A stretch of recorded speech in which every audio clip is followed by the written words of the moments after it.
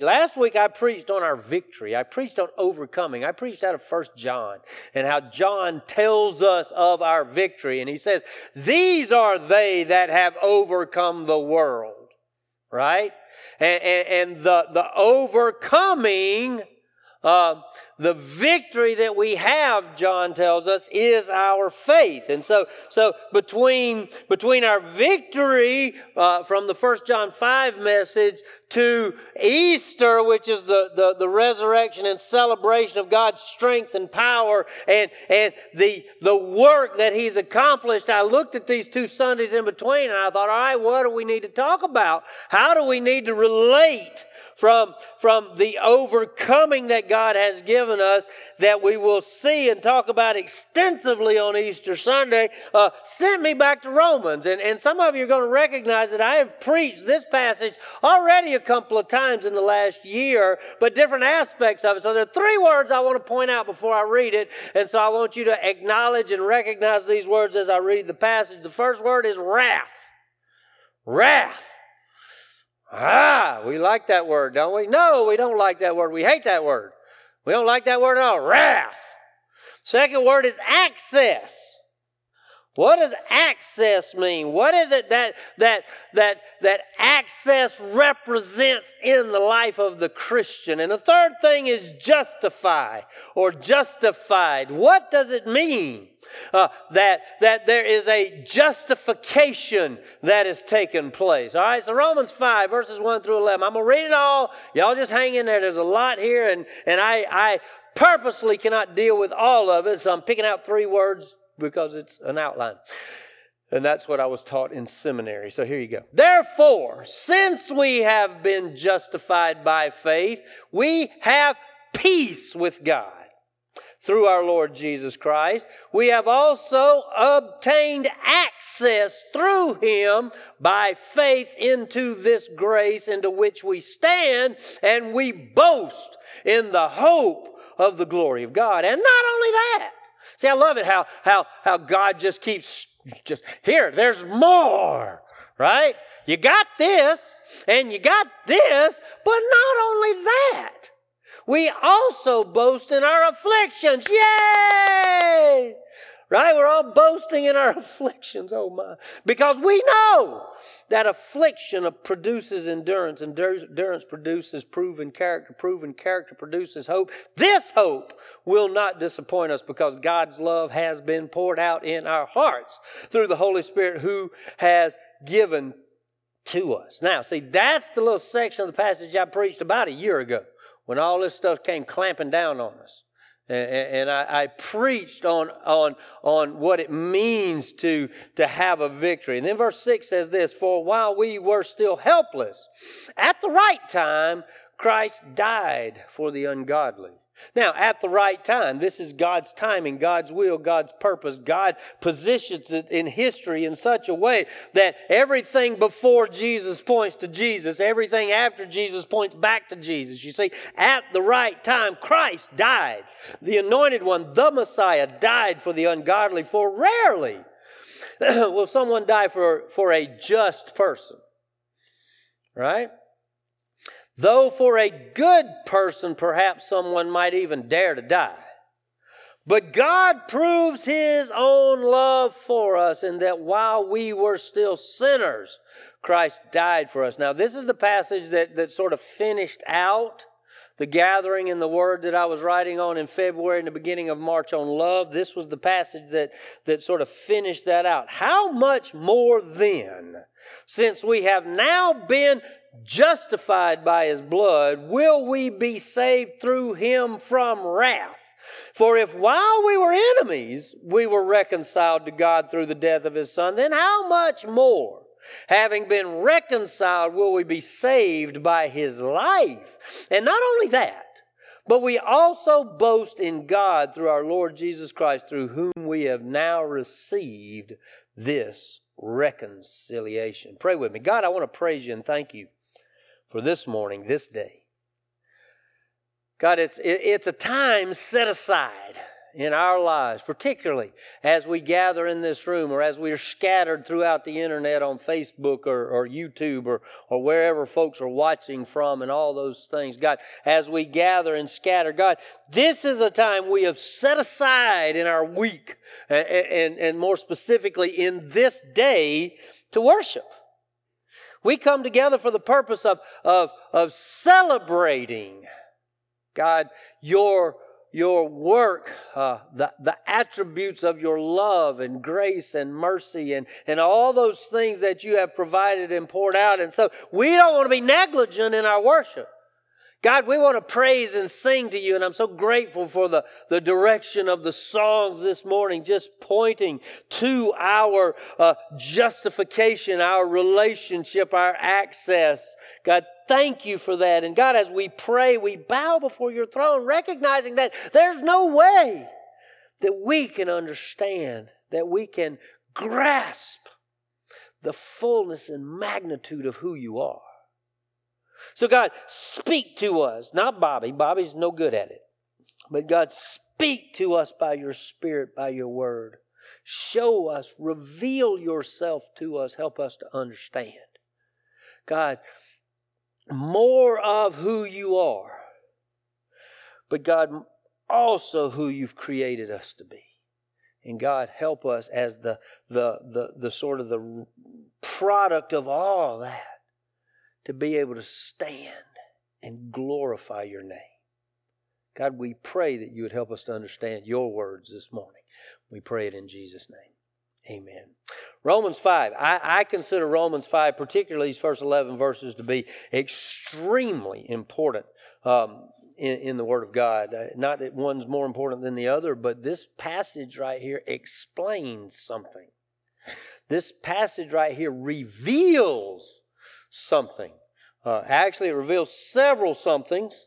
I'm going to have to sort of stay in a small lane to be able to accomplish everything that God has set before me this morning. But just by way of illustration, you ready? Parents. Everybody, we're parents, right? Things happen sometimes, right? Like kids when they're little, small, and something might happen in the other room that, let's say, makes a loud noise. Something goes crash. What is the parent's first response? What happened? Or here's mine. What did you do? Because I only got one son, right? There he is. One son. What did you do? Right? The other night, Eli wasn't even at home. He's here. So I had planned to tell this story, so I'm going to tell it. He was in Jacksonville hanging out with some friends. And so Angie and I were sitting very peacefully, very quietly on the couch. And Angie had gotten up and gone into the kitchen for something. I was sitting there, and something in Eli's room started making noise. It was this, and I thought, something fell, but it kept going. It wasn't like something fell and stopped. So it just kept, and I was like, what is that? And then I all of a sudden thought, somebody's coming in the window. So I got all defensive, right? I was like, what's going on? What's happening? And well, Angie came in the room and she heard the very end of it. And so here I go. I heard a comedian do this. I thought it was funny. So I'm sneaking down the hall. See, this is the international posture of sneaking. Because if somebody's coming in the back window, I'm about to have a free-for-all. Y'all ready? So I'm going in there, and I look in. And when Eli finished his basketball career a few weeks ago, we gave him 2 of them great big Mylar balloons that were his number 33. Well, they had gotten loose and gotten into the ceiling fan. And that, somebody's coming in the back window, and I'm about to attack. Right? What happened? Well, truth is, the little strings got all wound up in the ceiling fan and stopped the ceiling fan. Fortunately, I got there quick enough to turn it off so that it didn't burn up and start smoking up the house or anything. But anyway, what happened? Right? That's kind of the question. Something happens, you want an explanation. You want to understand what it is that happened. And so I'm clipping strings and stuff and all that kind of thing to try to get that out of there, right? That's kind of that picture. Now fortunately, he wasn't home, because I would have said, "What'd you do?" Right? So when we read Romans chapter 5, I titled today's message, "What Have You Done?" But the question really, in personal conversation with God, could be simply, "God, what did you do?" But that sounds almost disrespectful. So we would say, "God, what is it that you accomplished in what you've done?" God, what have you done? Personalize it. God, what have you done for me? What is it you accomplished on my behalf? And that's why I pointed out these words, because it says, "How much more then?" Because, all right, so going back to verse 8, "But God proves His own love for us in that while we were still sinners, Christ died for us. How much more then, since we have now been justified by His blood, will we be saved through Him from wrath?" Well, man, we live in a world that doesn't want to talk about God's wrath. Old Testament, New Testament, there is a very adequate picture of what wrath is. You can't define it from Hebrew words or Greek words as anything but God's anger and retribution against wrong. There is a wrath that is perfectly identifiable in the character and attributes of God. But what is that wrath? What is that wrath toward? What is it that God's wrath is activated, let's say, against? Look at the next line. "For if while we were enemies." Did you realize? I heard somebody talking about it this week. Talking about how we need to explain to people what lost means. What does it mean to be lost? What does it mean to be out of fellowship with God? What does it mean to be an enemy of God? We live in a world that doesn't, no conception of what it means. "Oh, we're all created by God. We're all God's children. God's not angry at me." Really? Okay, you're right. It's not anger directed at you. It's anger directed at what? It's anger directed at rebellion. It's anger directed at that enmity, not enemy, enmity against our Creator, against our Father, against God. And people don't understand that when you're lost, that's what we are. We are in rebellion against the one who not only created us and gave us life, but makes sure we have oxygen every morning that we wake up. And so those apart from salvation in Christ are in open rebellion against our Heavenly Father. So see, that's what he's saying there. "How much more then, since we have been justified by His blood?" And we're going to get to that justification in the blood in just a minute. But will we be saved through Him from wrath? What wrath? Wrath. God was openly, was expressively, as we know, if you read the passages of Satan's rebellion against God, whether you take from Ezekiel the pictures of the stars falling from heaven, God opposes rebellion and disobedience. Now, let's tease this out just a little bit. God hates sin. God doesn't hate you. God's not angry at you. God, by His very nature of holiness and righteousness, is opposed to, wrathful toward sin. It is an insult to the character of God to make excuses for your sin. Okay? That is an insult to the perfection of who God is. And here you go.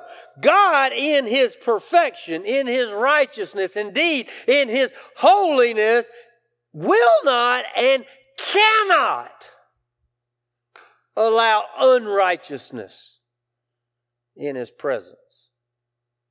So yes, sin is serious. Sin, you read some of those prophetic 6 things, yea, 7 are an abomination to God. Make a list. Check it twice. No, that's a different song. Okay, sorry. See, the wrath of God is against rebellion. Okay? I heard this same, I think it was the same comedian actually. He was talking about his son turning 16 years old. He made the comment, he said, I don't know when it was. I don't know how old Satan was when he defied God and got kicked out of heaven. But this particular comedian, and I know quoting comedians is not necessarily hermeneutically sound, but you know me, so he said, I think Satan must have been 16.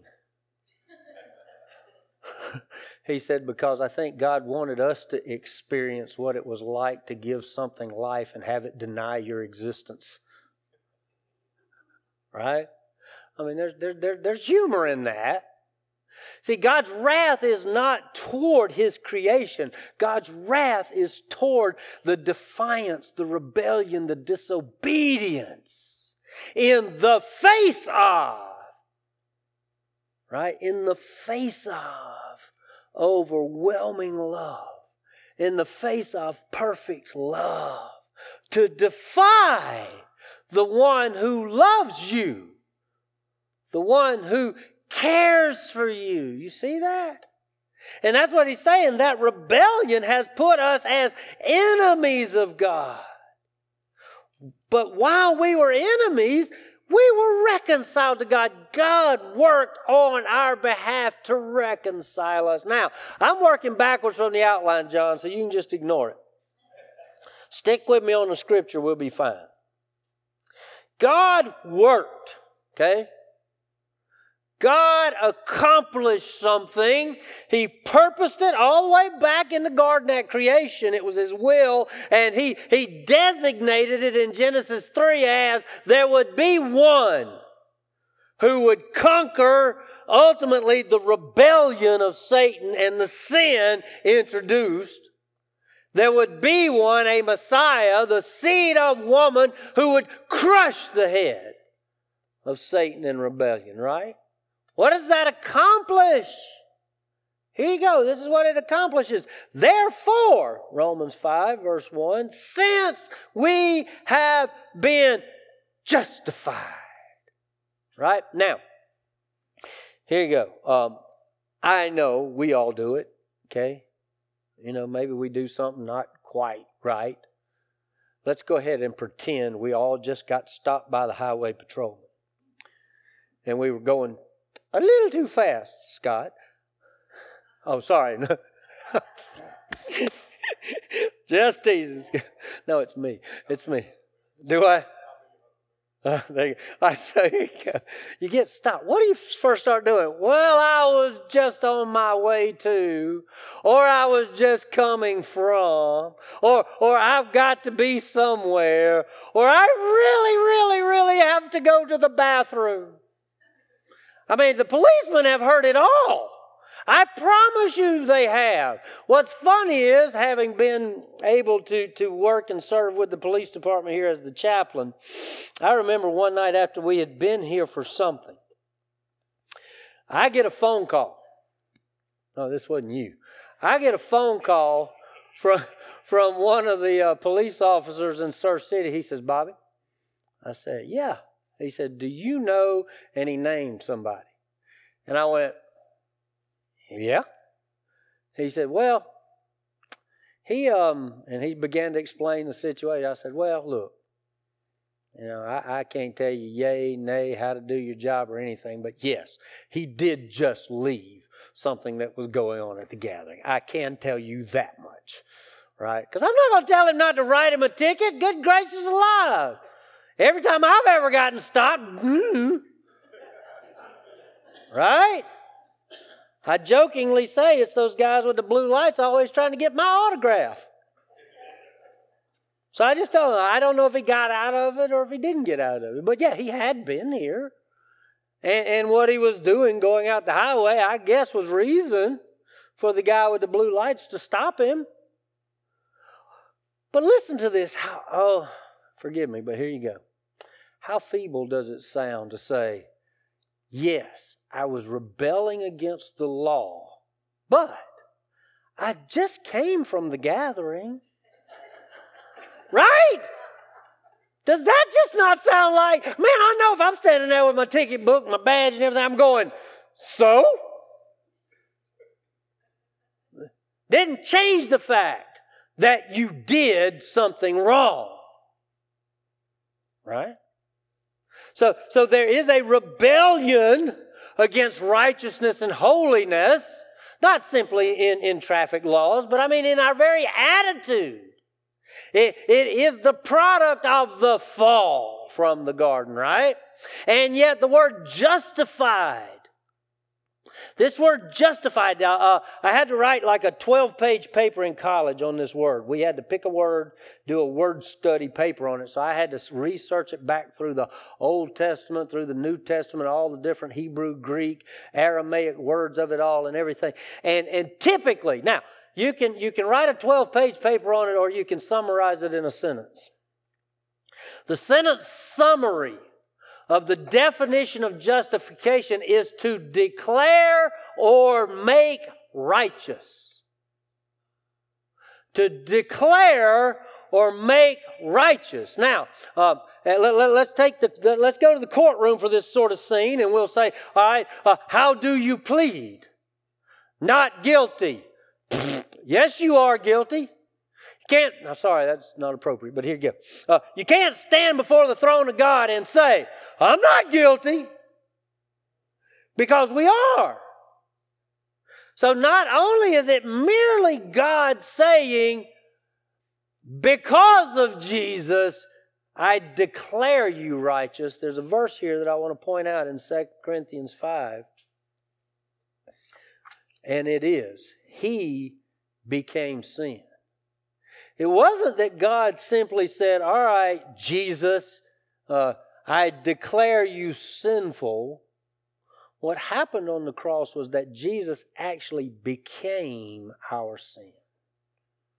Wasn't that He put it in His pocket and said, all right, I got this list. All right, you're good, you're good, you're good. No. He became the embodiment of our sin on that cross. Why? So that we could become righteousness. The righteousness of God. See that? That's a big deal, folks. We have victory over the world. We have victory over Satan. We have victory over it all. Not because we're members. Not because we got dunked. Not because we bear some title or name, of the church. We have victory. We have justification because Christ became sin so that we could become righteousness. So therefore, when you see the definition to declare or make righteous, in the paper I wrote, I leaned away from the declare to the made righteous. God made me righteous. I'm not righteous, and yet God made me righteous. That is an incredible work. How did God make me righteous? Because He made Jesus on the cross unrighteous. We were singing that last song with the lyrics telling the account of Jesus on the cross and being buried in a tomb and rising in victory. And it was one of those moments where God reached into my heart, my spirit, tapped me on the shoulder and said, I'm right here. God's saying to me, I did that for you. I made you righteous. Wow. Man. And so, I almost lost it over there, Scott. Just about to cry. It's like, man, God, thank you. God, I just want to worship you. I just want to fall at your feet. I just want to be near you. That's the third word, y'all. Access. Look at it. You ready? Here we go. Therefore, since we have been justified, made righteous by faith, we have peace with God. There's no wrath. There's no enmity. There's no, God sitting on a stool ready to thump you in the head. We have peace with God through our Lord Jesus Christ. We have also, here you go, obtained access through Him by faith into this grace. This grace in which we stand and we boast in the hope of the glory of God. Folks, this isn't just a title we wear. This isn't just the name of people who follow Jesus. This is the identity God has given us in Jesus Christ. It's not just a victory out there somewhere. It's a victory today. It is access to the Creator of this universe. Hanging out with Jesus. Walking and talking with God. Being in His presence. If you read the Gathering in the Word devotionals, Nick's writing, started out, said he wanted to love God like he loves his wife. Or know God like he knows his wife. That's what it was. I want to know God like I know my wife. What he realized over the course of the last couple of years is that he hadn't spent enough time with God to know God. So he committed in his own walk, and you're going to hear it all month long as he writes it out, what it means to get to know God better. We have been given access to God. Okay? God. God has revealed Himself to us in His Word, by His Spirit, in Jesus Christ, in the fellowship of the body. All of these things. We have access. That to me, that word right there, justified, that's a really, really, really important word. To understand the wrath of God towards rebellion is a very, very important principle to grasp. God's not wrathful toward you. God is wrathful toward our rebellion. Okay? But access, folks, the veil which provided the separation from God and His people was ripped from top to bottom, from God to man, to provide access into the presence of the Most High God. God, what have you done? God, what is it that you accomplished on my behalf? Thank you. Now, I just want to worship. I just want to worship. You see, it all starts with Jesus. Justified by faith through Christ. See, God's grace, God's mercy, God's love. See, that's who God's given us. Okay? If you don't know Jesus, I want you to know Jesus this morning. Man, what a celebration it is when we have access to our Creator. Somebody asked the question on Facebook this morning. I think it was Jay, actually.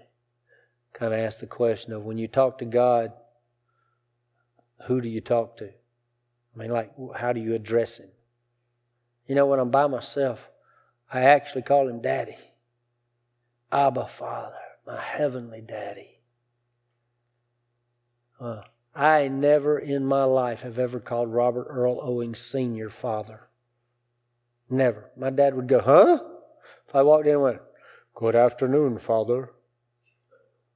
My dad would go, whoa. What happened? What's wrong? What'd you do? No. Right?